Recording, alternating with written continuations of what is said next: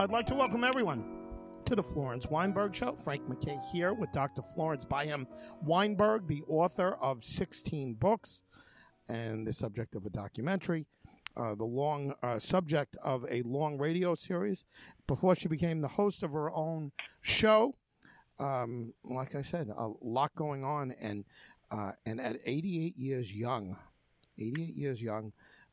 she has two relatively new books, one for sure, very new. Both of them are very new. Before the Alamo was the second to last, and then The Choice was her latest, and I shouldn't say the last, second to last. There's a lot more books in her, and her memoir is in process and in progress right now. And Florence Weinberg, how are you? I'm doing fine at last after having had digestive problems for months. So I'm back on the up and up at this point. Thank you. Yeah, well, listen, we're all thinking and praying for you, but you get more done and again, people are living well past 100, like no problem. I met a 103-year-old the other day, and I would have sworn the person was in their early 80s.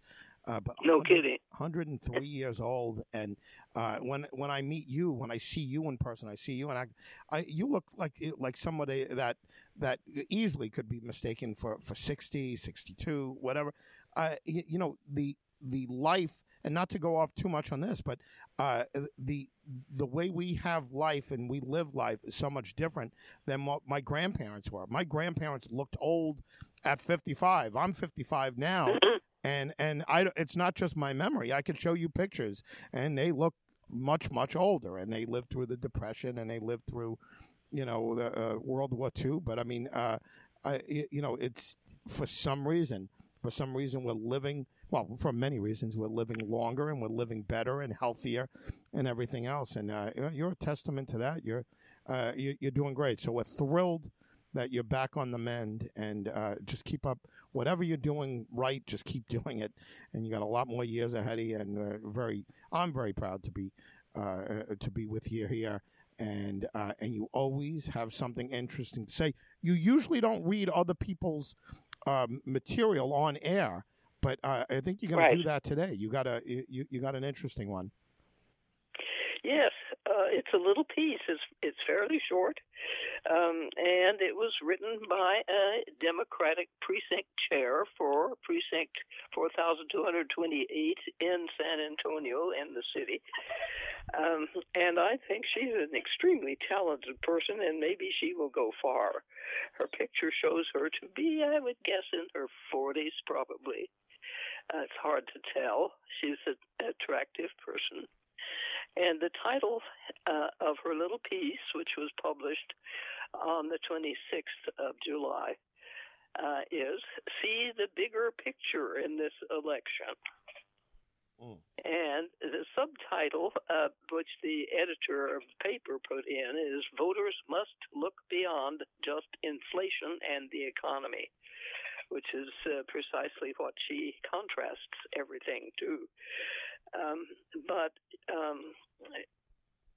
as I see what shall I say, the anti-democratic ads coming out from the Republicans, they are not only saying that Biden is at fault for the inflation and for the troubles with the economy and the coming recession, and also he is so ancient, and they have used cheating pictures of him.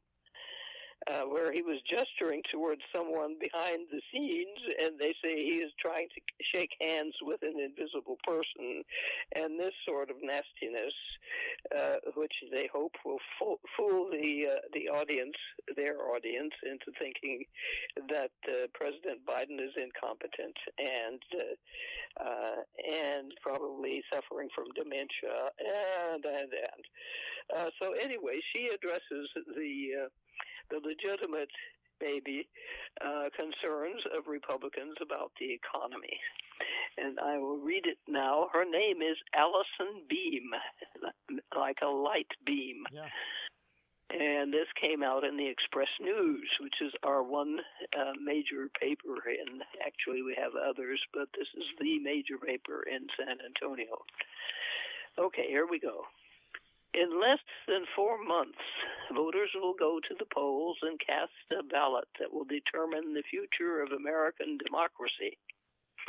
That's not an exaggeration. According to a recent Monmouth poll, Americans are most concerned about inflation and the economy.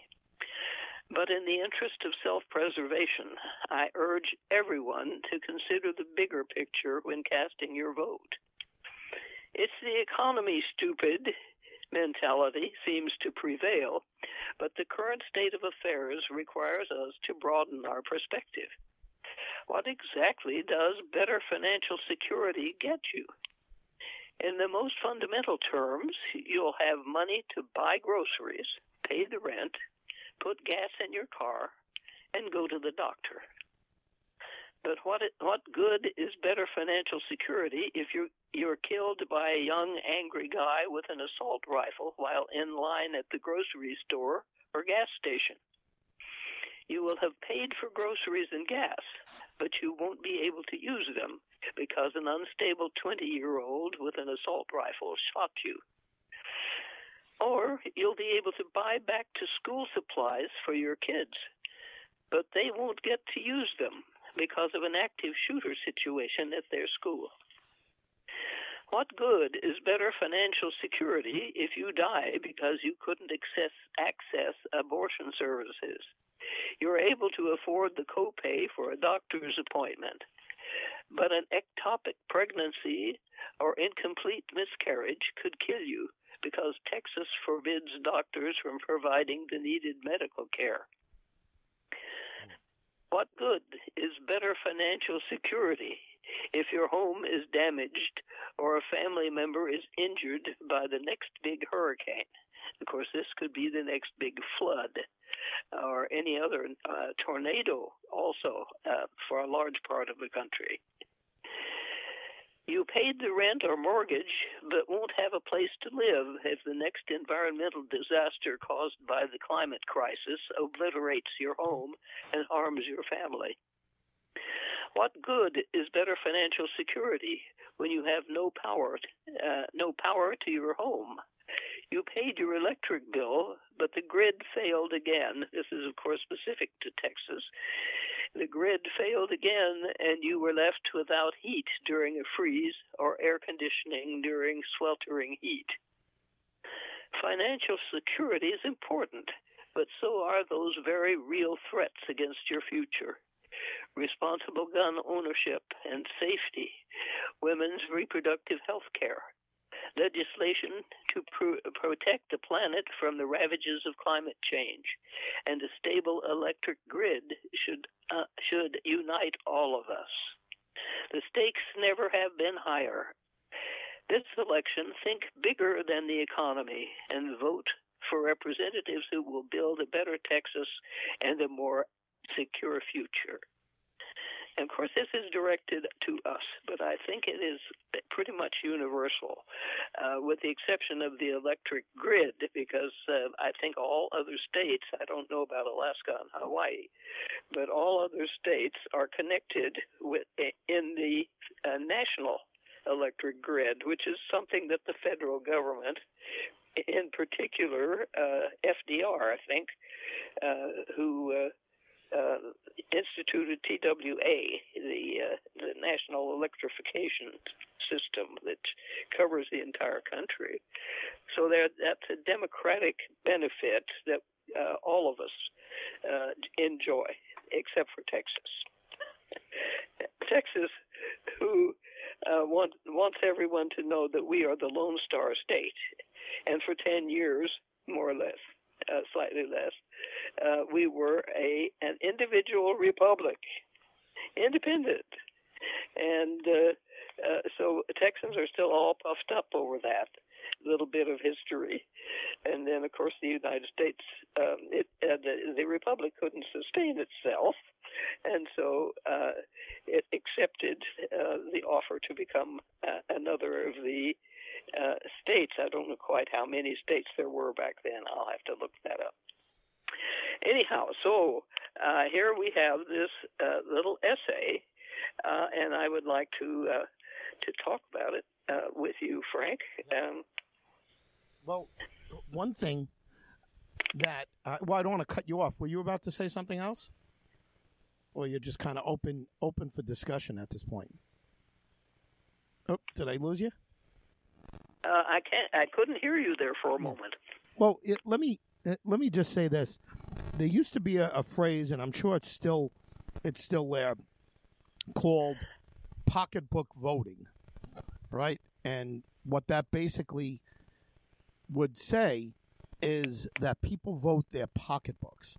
So if the economy was doing poorly, they would blame the incumbents, right? They would blame whoever's there.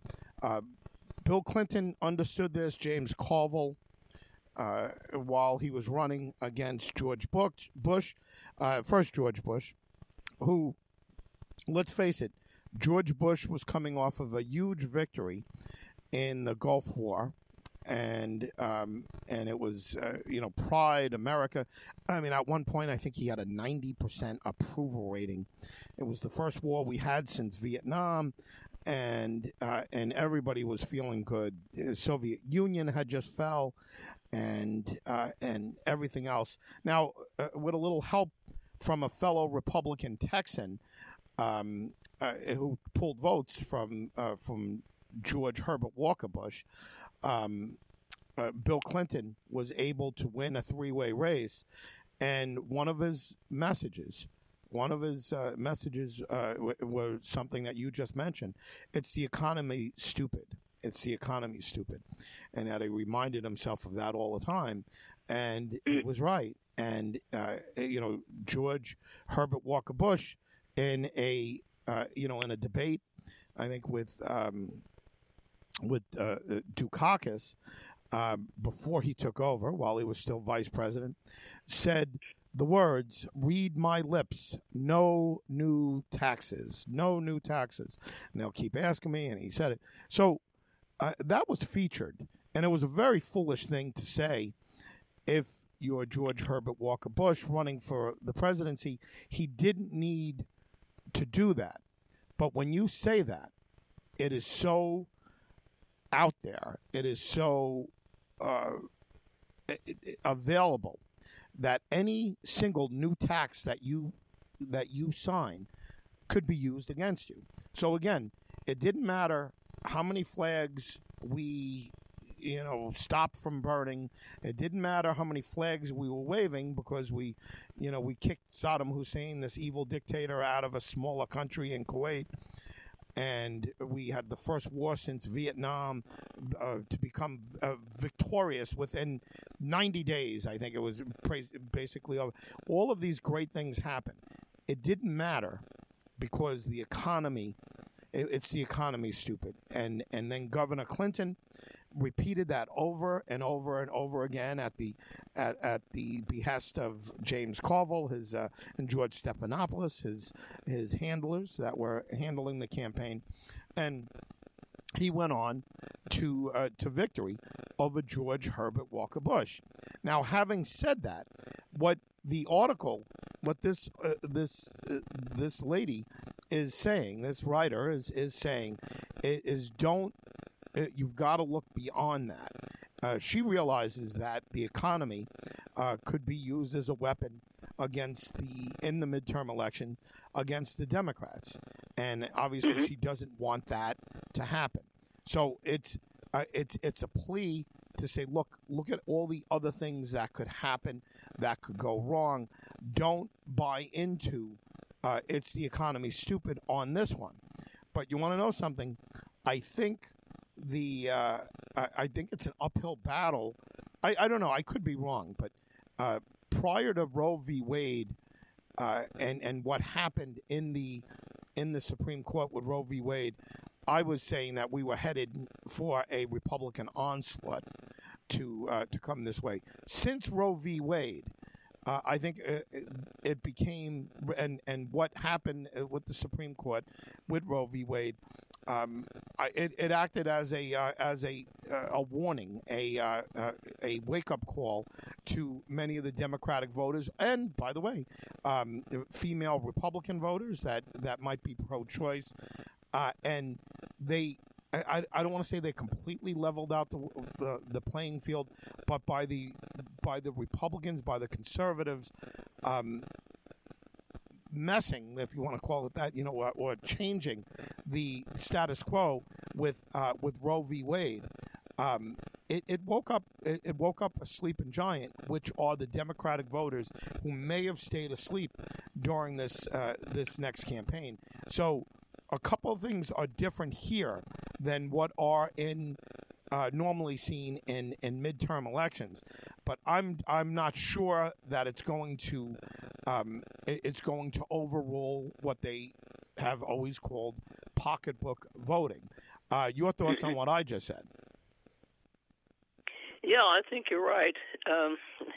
I agree with you, but there are a number of things that the Republicans have done lately, and that the Democrats have also. And one of the biggest things the Democrats have on their side is the January 6th committee, which has proven beyond a reasonable doubt that, and Trump was right out front with it, that he was he had won the election, and he was going to do everything in his power to take over and overturn what he was saying was a stolen election, and so it all culminated in the attack on the Capitol, of course, and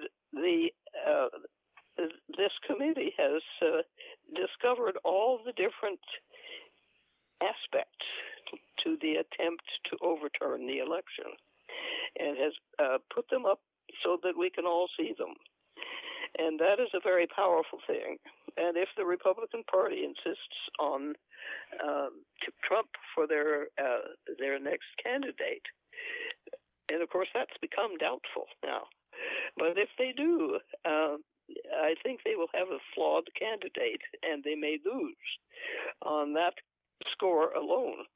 But then, as you said, there's Roe v. Wade, and there is also this attack on the Environmental Protection Agency, hamstringing it in one aspect, that it can't limit I think it's the production of oil or petroleum. It can't regulate that, according to the Supreme Court. And so there's no protection for that.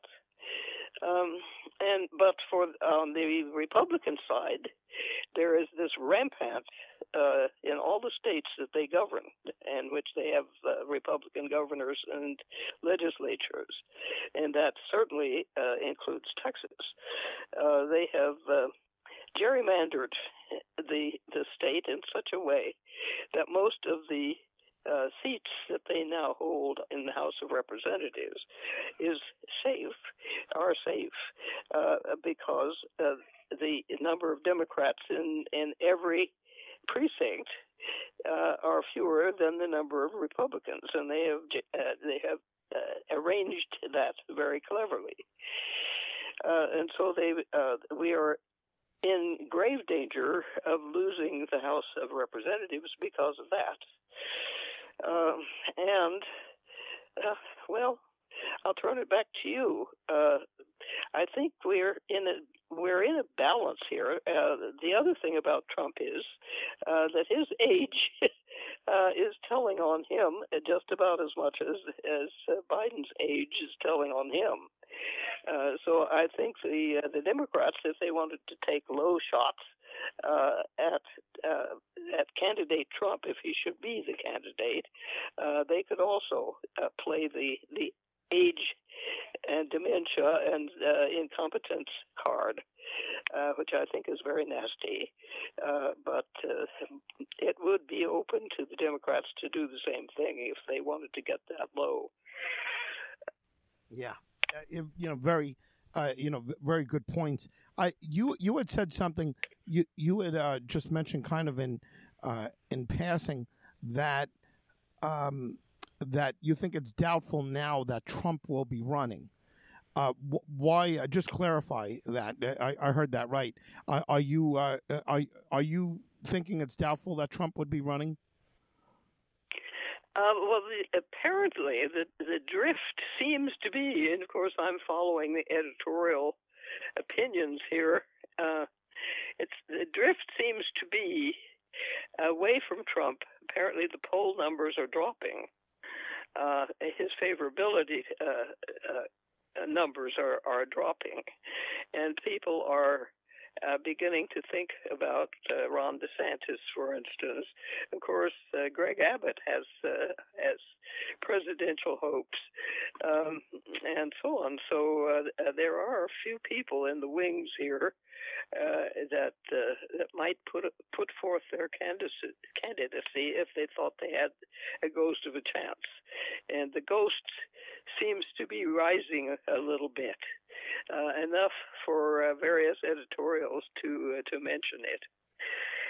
I haven't seen any exact figures, poll numbers, so I can't quote that. But I can quote what these people are saying. That there seems to be a trend. His popularity is fading a little bit. Yeah. Well, one thing for sure is that the Republicans that are on the inside do not want former President Trump to run. He is polarizing. Even insiders now, and I'm not saying leadership. I'm not saying, but people that are real hardcore Republicans are saying, even though they won't say it publicly, they're saying, I hope he doesn't run because he's going to hurt. Or they hope not only does he not run, but that he doesn't announce any time before this election, this midterm election. Now, one of the reasons is because that would really, between Roe v. Wade and the return of Trump, you want to motivate the Democrats to come out. You want to awake a sleeping giant. You're going to do it, and you may get angry Republicans that are on Liz Cheney's side or that are looking towards Liz Cheney. They might vote against Republicans on that front if they think that Trump is going to be the leader of that movement, and they may make that statement. Now, some people will argue that Trump doesn't care. He doesn't care about the Republican Party. He doesn't care, that he's ego-driven, and that I'm trying to be, down the middle, but that Trump is just ego-driven. He doesn't care whether the Republican Party, does well, doesn't well, as long as he is the focal point, as long as he is there, and once it doesn't become him and about him. Does he take his football and just, walk away? And many Republican are hoping that they do that. The leaders, though, Kevin McCarthy, and who's the Republican House leader, of course, and he's a minority leader over there, and of course Mitch McConnell, who none of these people want Donald Trump to run for president. They desperately do not want him, but they can't say it, right?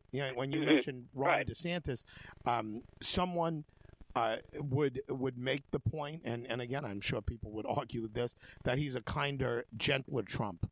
His views are similar. The Trump people, I think, would get behind him, but he won't run against Trump in a I don't believe that he or Abbott would ever run against Trump in a primary, because it would split the Republican Party right down the middle, and it would become very polarizing, and you'd have a bloodbath on your hands. Yes. So I don't think that's going to do what those folks, either DeSantis and or or Abbott, who, by the way, shouldn't take his eye off the ball here, because Beto O'Rourke is nothing to sneeze at, and if anyone knows how to motivate money, finances coming into an election, obviously it's Beto O'Rourke. We'll see what happens after Labor Day and what it looks like.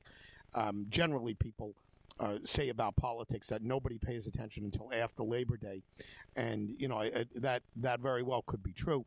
But what the Republicans are privately praying for is that Donald Trump doesn't say, "I'm running for president," and many people make the argument that he's going to do that. If he does that, is to avoid any kind of prosecution. Right? If people are going to try to indict him in different areas, and of course he's got fires all over the place. Does former President Trump say, "I'm running for president," so he can say, "Look, they don't want me to run for president. That's why they're doing this. It's a witch hunt. It's a political witch hunt." The second he pulls his name out, does he become more vulnerable to indictment or prosecution or whatever? And I think that is a scary thought for Republicans, because why wouldn't Trump decide to announce just to put up a I don't know, like a suit of armor on himself? Hey, I'm running for president. That's why these liberal Democrats are out to get me, is because I'm running for president. If he's not running for president, people will be like, well, what do they have to gain by going after you now? You're not running for anything. So are they backing Trump into a corner? Are they backing the former president into the corner with the fear of indictment? And if you're a Democratic strategist, you don't care. You would love that. You would love for Trump to announce that he's running for president, because you're going to have a much bigger Democratic turnout and you're going to have a split Republican Party come November the 2nd Trump says, "I'm running." Yes, you agree? Yes, I do.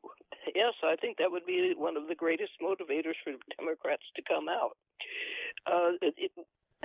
Another reason why I think Republicans who are thinking Republicans, of whom there are many,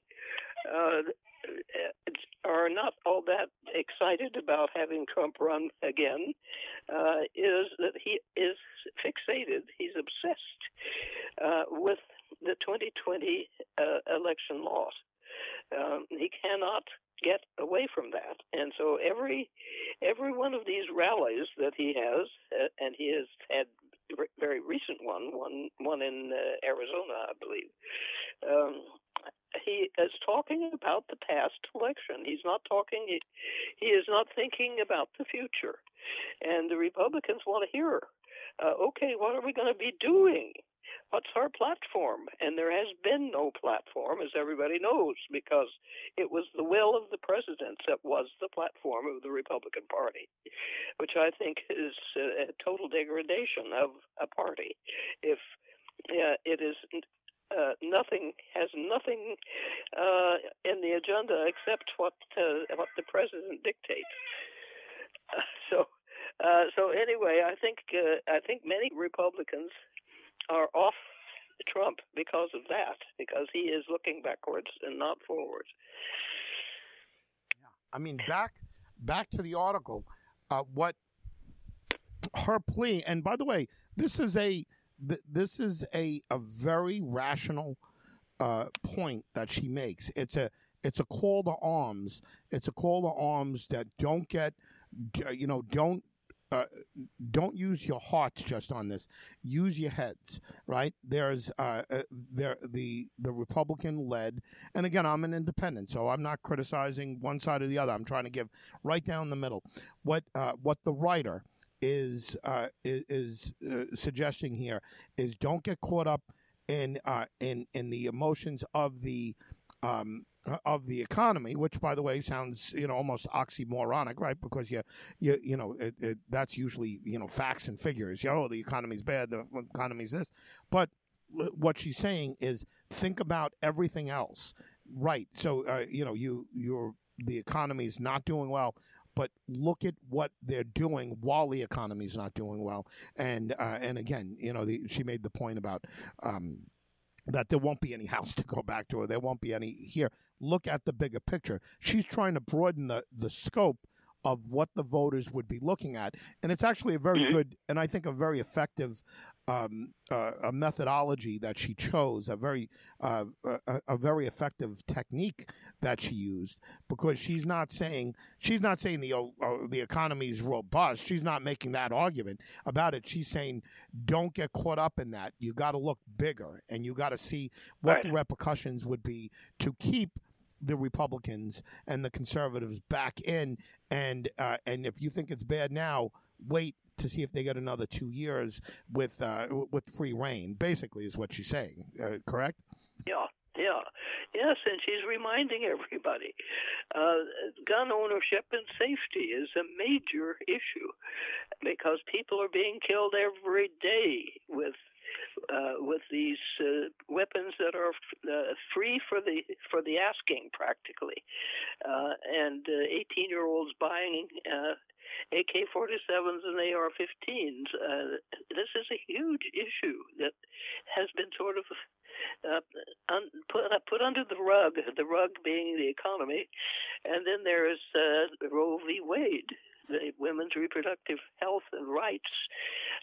Women in most of the country have been reduced to the status of property of the state.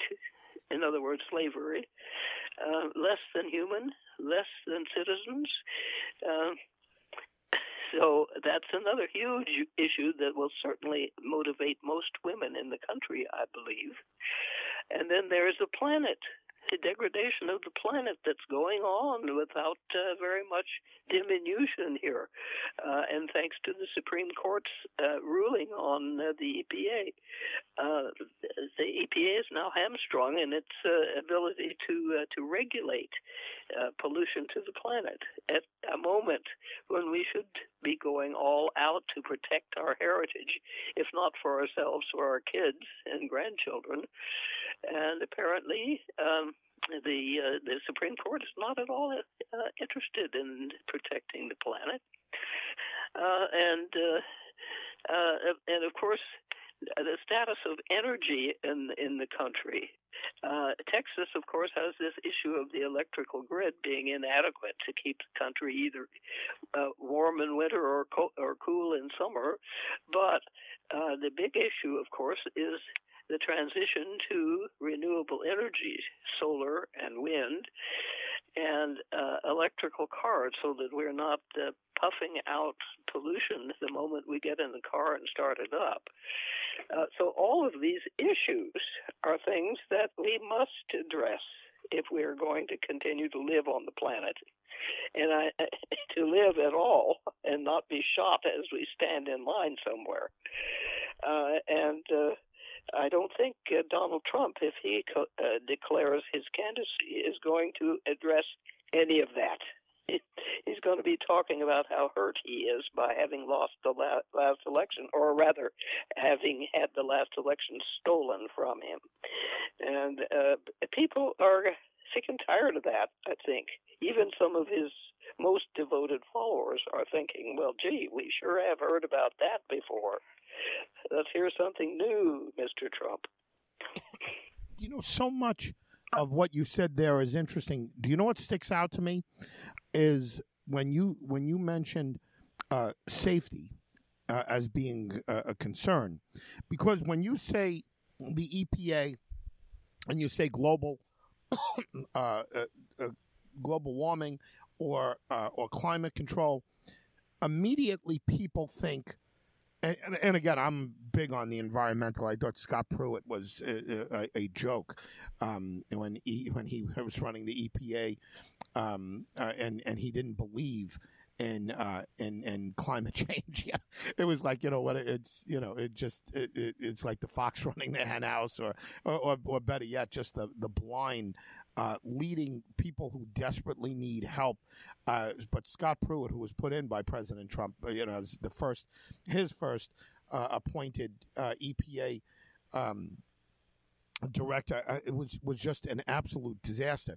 But these are very partisan, down the partisan lines.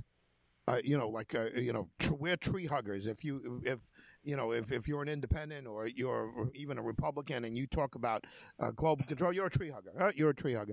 And then big business, side, you're worried about the penguins. You should be worried about the people and the economy and everything. So anyway, take that aside, and then take Roe v. Wade aside. All of these have a natural slice down the middle, right and left position where to go. And of course, there's those who cross over and whatever. But one thing that you said that doesn't have a natural right and left side is safety. Because other than the economy, which is both sides, I mean, both people, whether they're left, right, center, all sorts of people care about the economy. But the other thing that we care about is our safety. And right. that's crime and whatever. And for the first time, and you touched on it, and you said it here, and the article touches on it. This is different. Our safety is at stake because of the mass shootings. And again, these are horrible tragedies that are constantly happening. The reason we can't have a national day of mourning like we did after Columbine is because we'd be having one every week. Not every week. We'd be having 3 times a week. I mean, there's mass shootings constantly. So we're numb to it because of the mass shootings. But if our safety is at stake, I don't care if you're Democrat, I don't care if you're Republican, I don't care if you're independent, conservative, liberal, progressive. I don't care what you are. You are concerned about that. You are concerned about our safety. And maybe for the first time, if it's handled correctly, just like you touched on it, the Democratic Party may be able to steal that issue away from the Republicans, because I think historically people are like, oh, we're strong on crime and we'll keep you safe. Well, guess what? You're not going to keep us safe. This is again, I'm making what could be a Democratic argument. You don't say you're keeping us safe if you're not stopping 18-year-olds from buying automatic weapons. That you're not stopping disgruntled mental patients for buying automatic weapons that you wouldn't possibly shoot a deer with. You wouldn't shoot a rabbit with. You would destroy the rabbit. 2 shots with an automatic weapon, you'd rip the rabbit to shreds. You couldn't eat it or eat the deer if you unloaded on it. But here, all of a sudden, Doc, may be an angle where. Yes, I agree. I think that's quite right. Yes, and just about all of these issues can be looked at from the point of view of safety. Certainly gun control, intelligent gun control, not taking away guns from people, but regulating how they can be purchased and who can purchase them, whether they are old enough, mature enough, whether they are stable enough. And so on. And what are their motives for buying these things? There are so many unsafe people out there who own guns. There's no question about it. And as you say, mass shootings or shootings of maybe 1 or 2 people are happening every day, and maybe multiple times every day now in this country. And they don't even make the newspapers because they're too small. There are only 1 or 2, 3 people. But we are taking them for granted. So any of us could be gunned down at any time by accident because we were standing in the way of somebody who was a target. But we just happened to be collateral damage. And then, of course, the environment is killing people. The heat is killing people. And 2 winters ago, in February 2021, unofficially, somewhere around 800 people died frozen to death in Texas because the electrical grid was down. It failed. And we do need there is pollution that kills. And the air we breathe, the water we drink, all of these things are polluted now. And we need to do something about it before it's too late. And obviously, this heat wave that we are all suffering from, including all of Europe, is devastating. The Rhine River is low. It's not flowing the way it normally does because there was hardly any snow on the Alps last winter. And it's the same in the Rockies. There's hardly any snow in the Rockies. So the Colorado River is low, and the dams that we have are about 1/4, if less, full of water. We are in danger. We're in direct danger, especially here in the Southwest, of running out of water.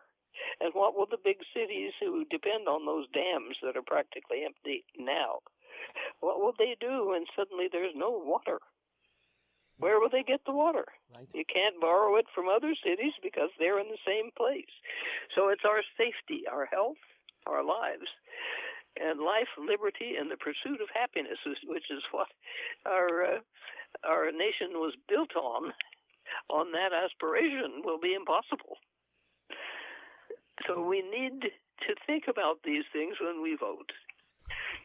I think it would be a good idea, Doc, to let's refresh people on what our starting point was, and because they're catching us in the middle, it was the article, and let's give the author again so people can look it up and reference it for themselves.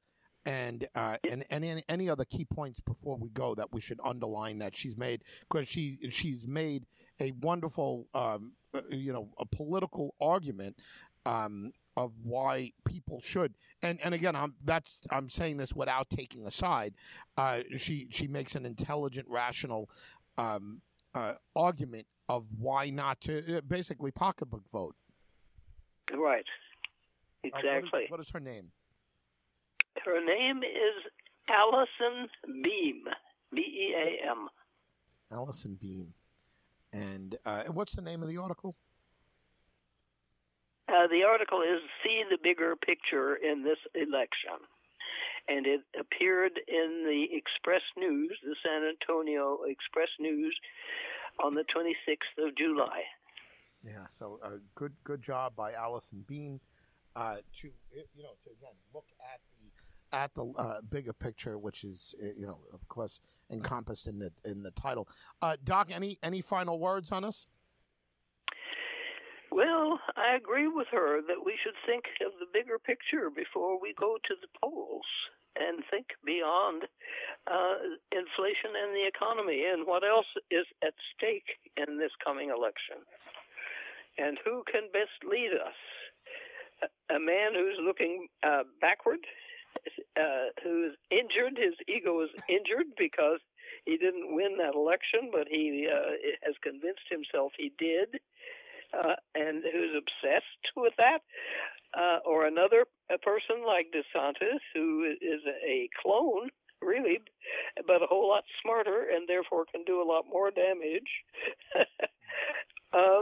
or somebody who has the nation's welfare, the bigger picture in mind, and thinking forward, and having a plan for a forward movement in this country.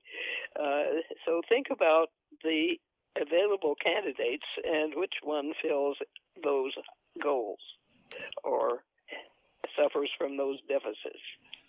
Well, Doc, great job as always, and if you can, take care of your health. We need you around. You're always a rational voice, and certainly the folks listening to you are going to find you, especially people that lean Democrat, are going to see you as a rational voice. But I would venture that Republicans that do not like just the